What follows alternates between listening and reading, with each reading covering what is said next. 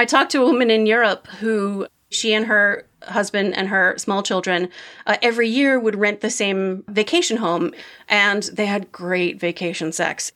One year they couldn't get that house, and so they rented a different house, and it was not the same. She and her husband were like, what is the difference?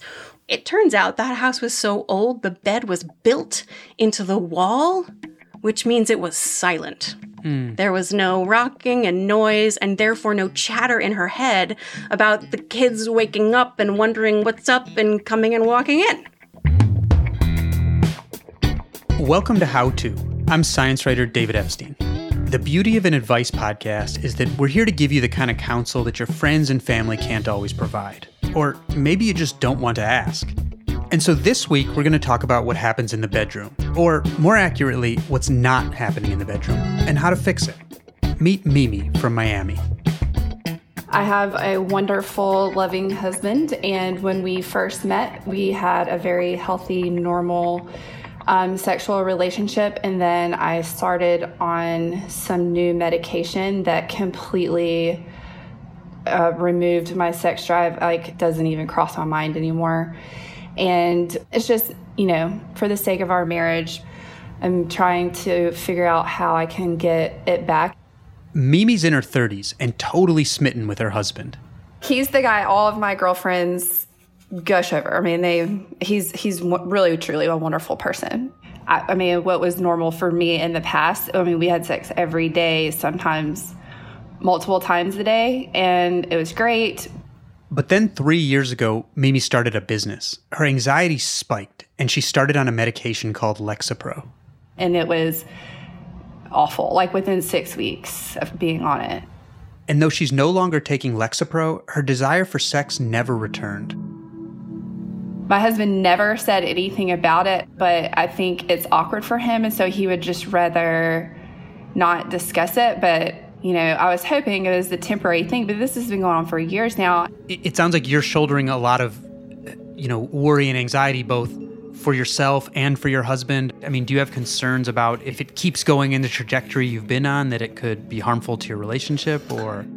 That's why I wrote in, because I am worried about that. I do not, and you guys might think I'm completely naive, but I really, truly do not think my husband would ever cheat on me. I think he would sit down and have a conversation with me before it got to that point, but I don't want to wait until it gets to that point. You know what I mean? Like, it's a very healthy part of a relationship that we are missing out on. Mimi's already begun asking doctors for help, but so far, she hasn't gotten even a glimmer of hope. The couple of doctors that I've talked to about it said that there's nothing that can be done. And if there was, they'd be rich women. Jesus fucking Christ. Sorry. You can cut that. This is Emily Nagoski. She's a sex educator, and as you may have noticed, she's got a few thoughts. I have feelings when doctors are like, there is nothing we can do to help you. You are just broken. It is both factually incorrect and morally wrong. No. On today's episode, Emily breaks down some common misconceptions and gives tips that can help anyone, no matter your age or your relationship status, have a happier, healthier sex life. Stay with us.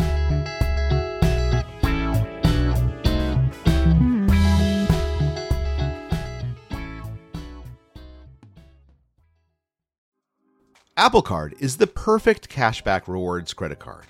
You earn up to 3% daily cash on every purchase every day. That's 3% on your favorite products at Apple, 2% on all other Apple Card with Apple Pay purchases, and 1% on anything you buy with your titanium Apple Card or virtual card number.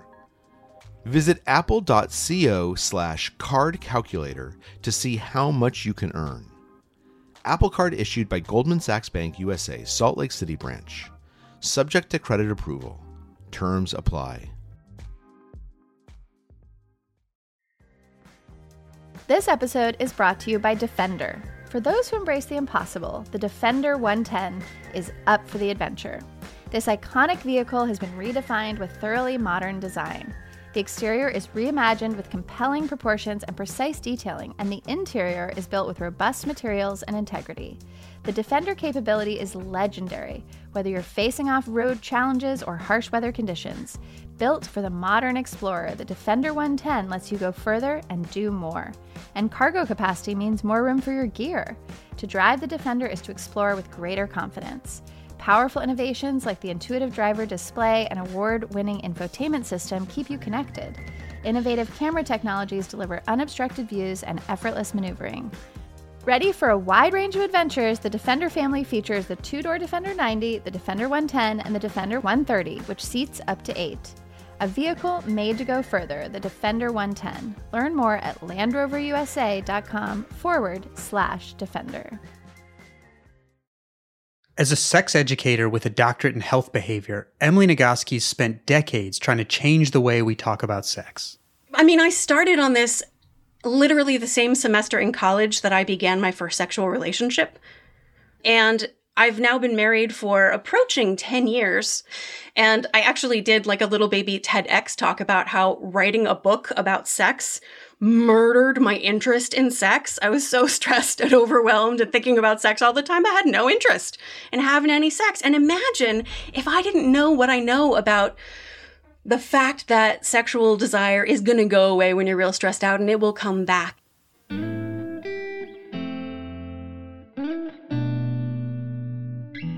Emily's book was called Come As You Are, the surprising new science that will transform your sex life.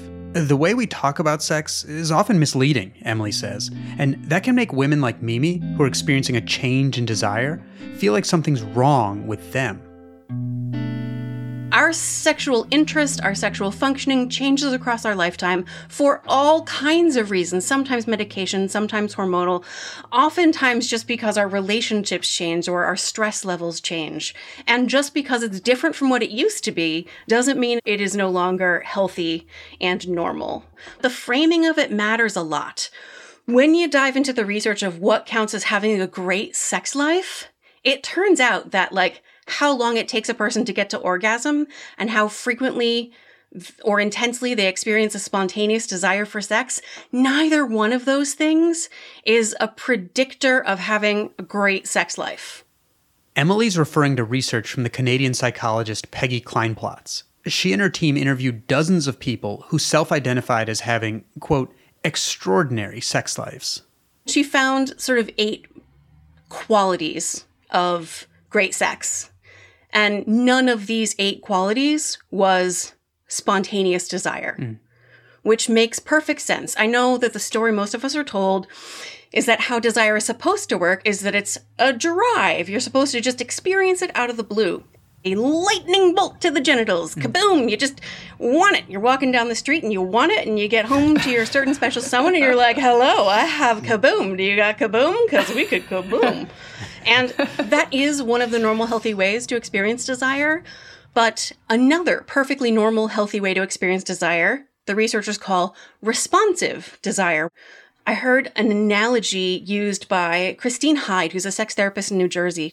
Imagine your best friend invites you to a party. You say yes, but then as the date begins to approach, you start going, we're not find childcare.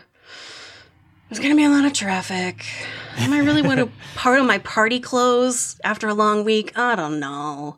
But you know what? You said you would go, so you put on your party clothes, and you show up to the party. And what happens? You have fun. You end up having a good time. Usually you end up having a good time at the party. And here's the thing. If you're having fun at the party, you are doing it right. Mm-hmm. Yep. So that's how sexual desire actually works. And when we talk to people who self-identify as having extraordinary sex, that's the kind of desire almost all of them describe themselves as having. They plan the party, they put on their party clothes and do whatever else they need to do to transition into a party state of mind. And then they go to the party, they show up. You know, you let your skin touch your partner's skin, and your brain goes, oh, right, I really like this. I really like this person. And you have a good time. That is responsive desire. It is not just healthy and normal, but the most typical experience of desire, even among people who have not just healthy and normal sex, but extraordinary sex. According to Emily, most men, roughly 70%, experience spontaneous desire, that kind of kaboom feeling walking down the street that Emily described. That's compared to just 10 to 20% of women. It's much more common for women to feel responsive desire, and a lot of different things can influence that responsiveness.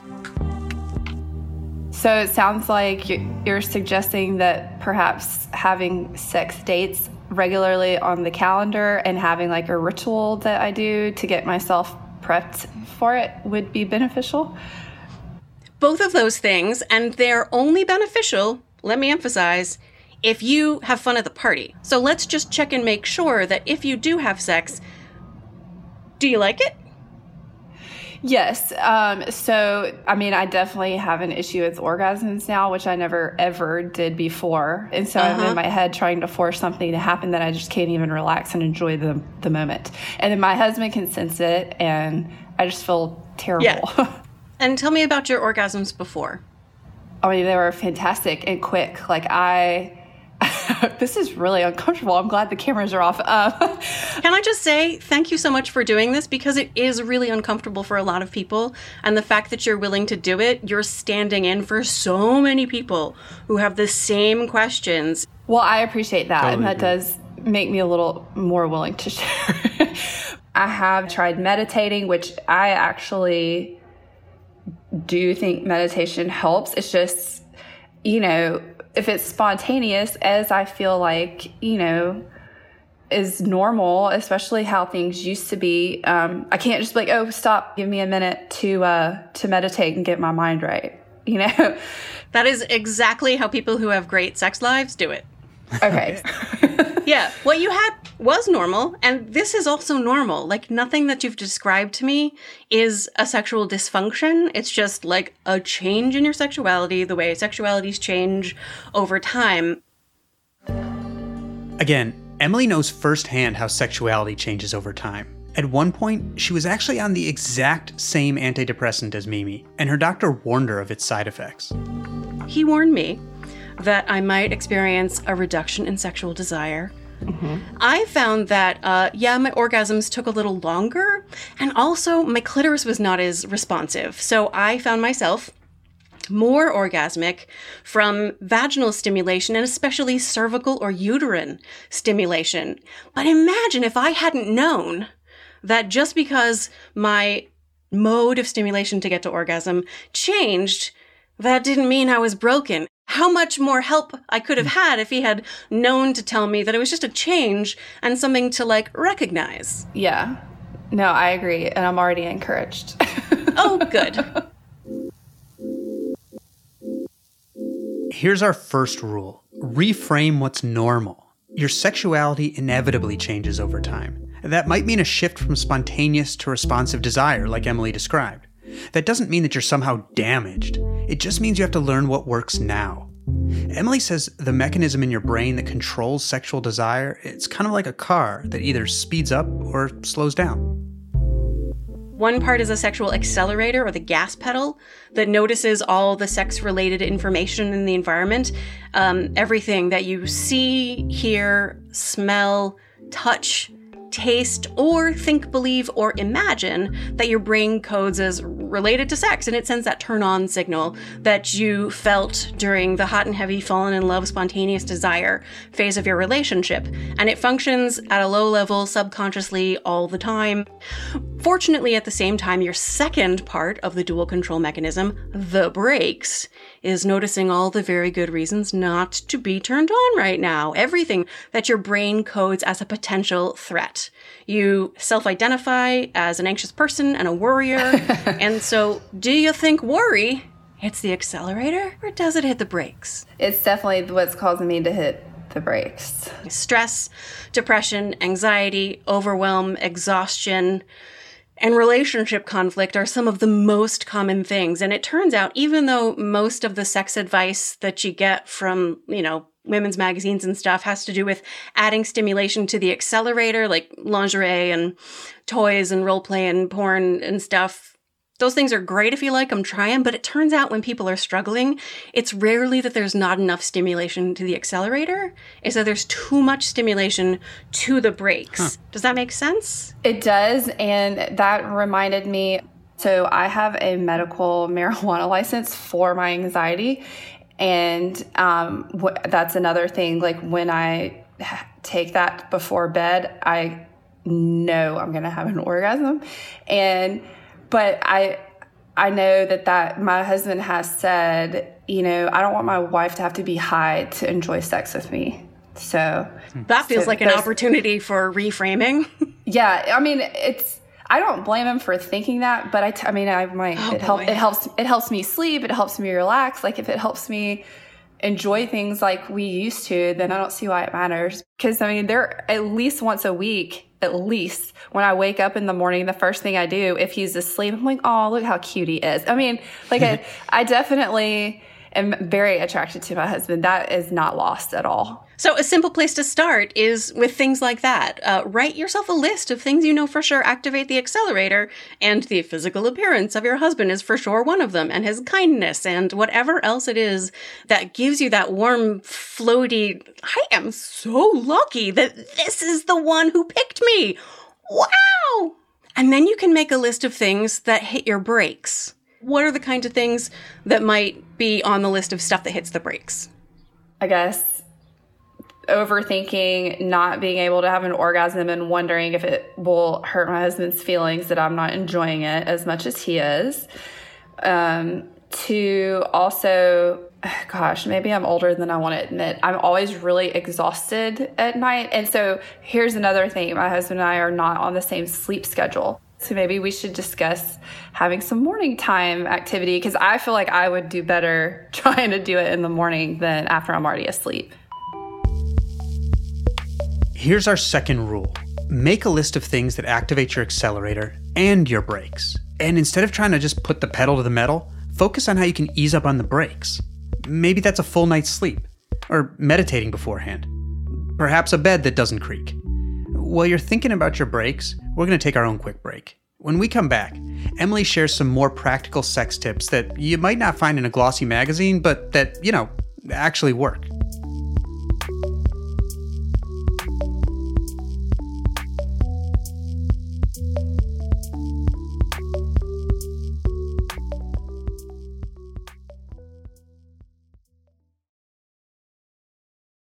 This episode is brought to you by Progressive Insurance. Hey, listeners, whether you love true crime or comedies, celebrity interviews, news, or even motivational speakers, you call the shots on what's in your podcast queue, right? And guess what? Now you can call the shots on your auto insurance, too. Enter the Name Your Price tool from Progressive. The Name Your Price tool puts you in charge of your auto insurance by working just the way it sounds. You tell Progressive how much you want to pay for car insurance. Then they'll show you a variety of coverages that fit within your budget, giving you options. Now, that's something you'll want to press play on. It's easy to start a quote, and you'll be able to choose the best option for you fast. It's just one of the many ways you can save with Progressive Insurance. Quote today at Progressive.com to try the Name Your Price tool for yourself and join over 28 million drivers who trust Progressive. Progressive Casualty Insurance Company and Affiliates. Price and coverage match limited by state law.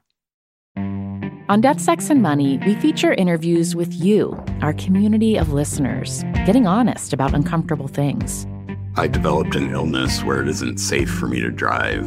A friend once said to me, sex is like air. You don't think about it until you're not getting enough. This is a similar sort of thing if you just replace sex with driving. Listen to Death, Sex, and Money wherever you get podcasts.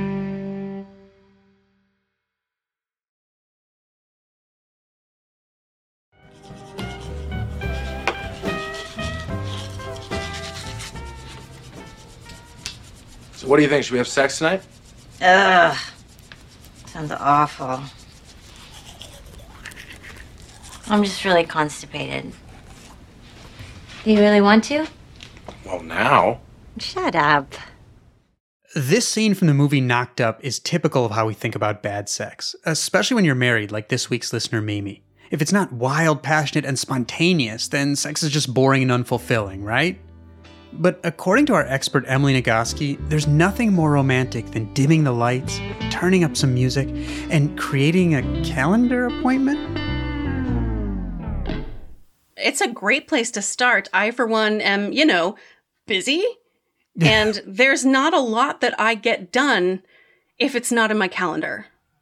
I can think of almost nothing more romantic than, we have so many other things we could be doing with our time. We're busy, both of us, and we have different sleep schedules and really different work styles. But to set aside a time that's cordoned off from everything else, where we literally close the door on all of our other obligations, it's like putting on your party clothes. It can be part of the party.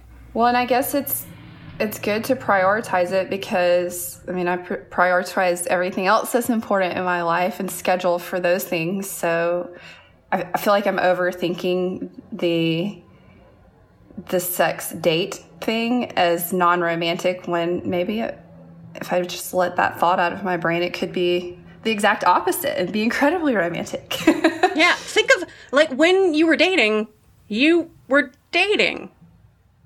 That was date sex. Well, and this is really interesting. When we were dating and we didn't live together and I knew our time was limited together, I always mentally prepared, okay, we are having sex tonight because I'm not going to see him for 2 more days. So I knew I technically had a schedule. Sex date. Yeah. I guess it was just framed differently in my head. But really, it's the same thing. You get yourself here. You're tonight is the night. This seems so much easier than I thought it needed to be.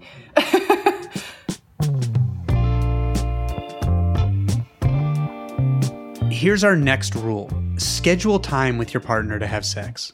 Really. Especially considering how common responsive desire is, it's really important for a lot of people to have time to prepare for sex, mentally and physically, before getting started. Creating this anticipatory time, that can be particularly useful if you've been together for a while, and so your relationship doesn't revolve around date nights anymore. And for those of us with kids and stressful family lives, carving out a set time for that intimacy can be absolutely essential. One of the people in Peggy Klein-Platz's research said the most important sex accessory is Vaseline. You put it on the doorknob. Do you think you'll have to talk to your husband about? Do you think it'll be difficult to talk to him and say scheduling sex is not something that's unromantic? I could see him actually getting really excited about it and saying, oh, she's actually initiating. And then on the flip side, I could also see it making him not uncomfortable, but maybe this is weird. But yeah. Either way, I see him being open to it. Your sort of task there is to flip the script. You both have scripts in your head of how normal sex is supposed to work and how it's supposed to be in a long-term relationship. And literally every single element of that script is factually incorrect. Mm-hmm. So you can bring to him, this is me initiating, but I'm initiating it for 4 days from now. Mm-hmm. Because I talked to this lady, and what she said is that I have a sexual accelerator, but I also have a break. And it turns out my break needs some time to relax, to get rid of all the stuff. And here's a list of the things that hit my brakes. You are not on this list. It's not you. Look at you here on the gas pedal list. Mm-hmm. You are a turn on for me. Look at this list. It is not you. Love you, attracted to you, super hots for you. My lack of orgasm has nothing to do with you and everything to do with the noise in my head. I think he would, after you framed it in that way, if I sat down and showed him my list of breaks, I could just hear him in my head saying, well, what can I do to make it more pleasurable for you? That's how I'm imagining him reacting to seeing my list of breaks. Here's a wacky, wild suggestion that I, again, don't expect you to take, but this is the kind of thing that a sex therapist would recommend. Take orgasm off the table. Continue with the same frequency that feels right, schedule or not, whatever you want to do, but no one is allowed to have orgasms with the other person in the room. Okay, well, that's interesting. Okay, so he can't have one either? Yeah, well, it's only fair. Because if I say, you're not allowed to have an orgasm in order to take all the performance pressure away, That's one thing, and that's absolutely a rule that you can make. Like, a way that he can help you is to decide that not only are you not expected to, but you're not allowed to. So this is an opportunity to take away the goal focus and just play, romp around, explore the full landscape of erotic pleasure that exists in each of your separate bodies and between your bodies and the place they meet. Here's our next rule. Try to tear up that Hollywood Pornhub script in your head that tells you and your partner what good sex should look like. Worrying about what should be only holds you back from enjoying what is. And one concrete way to get out of that mode is to, at least for a while, take orgasm off the table. Emily, you've alluded to drive as not being like a good word. But it also sounds like you're talking about this as, exploration and maybe, whether it's medication or aging or changes in stress levels from whatever is going on in your life. Am I right in thinking that it sounds like you're saying that we should think of this as something more of lifelong learning, like we do in other parts of sort of our lives and profession, as opposed to like, this is something we learned how to do right and keep doing it that way. And if you don't, then like something's wrong. I love that you use the word exploration because that is a very precise analogy. So let me just first clarify that it's not age. Okay. The average age at first extraordinary sexual experience, the typical first age among the people Peggy and her team interviewed. Do you want to guess? I would assume like mid-40s. Oh, mid-40s. 55. Oh, wow. Really? The first thing, they had extraordinary sex, where they jumped off the edge into the unknown and realized that sex can help them feel connected to the universe and one with the divine. And this kind of extraordinary sex is not connected to one's sex drive, given that, as Emily keeps reminding us, sex drive is a misnomer. So drive is an uncomfortable experience that pushes an organism out into the world to go solve a problem so that it doesn't die. Sex is not one of those. This is not even remotely controversial. Frank Beach, the storied animal behaviorist, said it in 1956, like, you are not going to die because you don't get laid or because you don't have an orgasm. Sex is not a drive. Nothing bad is going to happen to you physically if you don't experience the sexual response. But what is it then? It is an incentive motivation system, an exploration or curiosity. And we know intuitively that there are times when we feel more curious about the world and less curious about the world, right? I feel like this has already been just incredibly helpful. And I really like thinking about it as like an evolving part of life. Just like my personality is not what it was 5 years ago. My sex drive just is different, or not drive, excuse me. I know sex drive is so much easier to say. It's so much easier than sexual incentive motivation system.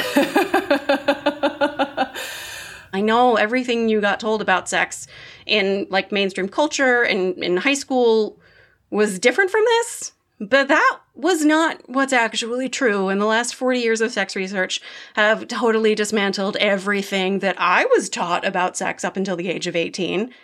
So if your husband's experience of your lack of initiation is not just about, we don't get to play the way we used to, but I feel disconnected from you because of the ways you don't approach me sexually, he might have absorbed a cultural script that said that sex is kind of the only acceptable way to give and receive a sense of deep emotional connection and caring. So here's our last rule. Instead of trying to amp up your sex drive, which isn't really a drive, give attention to your drive for connection. Tell your partner the things about them that are on your accelerator list. One thing Mimi told us was on her list is outdoor activities with her husband, like going on bike rides together. Can I offer one more homework assignment for you? Sure. There is something parallel between riding your bikes together and having sex together. Mm-hmm. Like your bodies are moving kind of rhythmically together. But I would challenge you to notice the way you feel connected to his body when you are moving together through a natural space, even if you're not physically touching. Okay. No, I can definitely do that. One other thing that I think you've written about, the 6-second kiss. Can you tell us a little bit about that? Yes, this is a recommendation from John Gottman. The way he puts it is it's 6 seconds is long enough to be a significant moment, but not so long you make the kids late for school.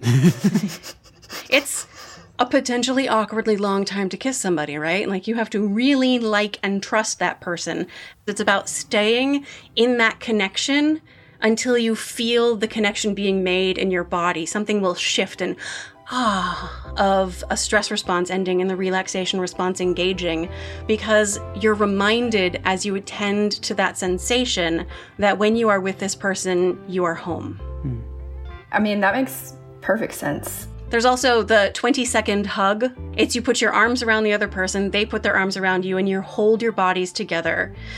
And you breathe together until you feel relaxed. I love hugs, so that would not be awkward for me. That was one of my favorite parts of the last Winter Olympics, when the gold medal winning ice dancing couple would do like a 20-second hug before their performances until like their heartbeats synced or something like that.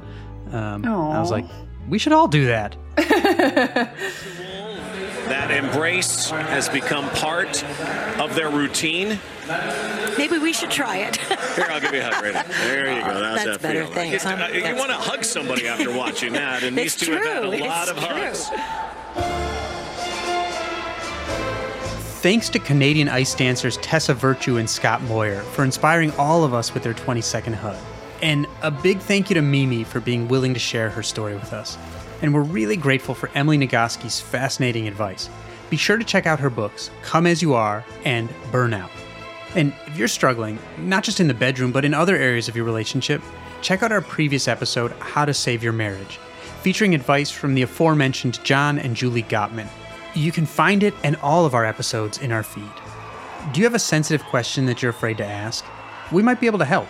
Send us a note at howto@slate.com or leave a voicemail at 646-495-4001.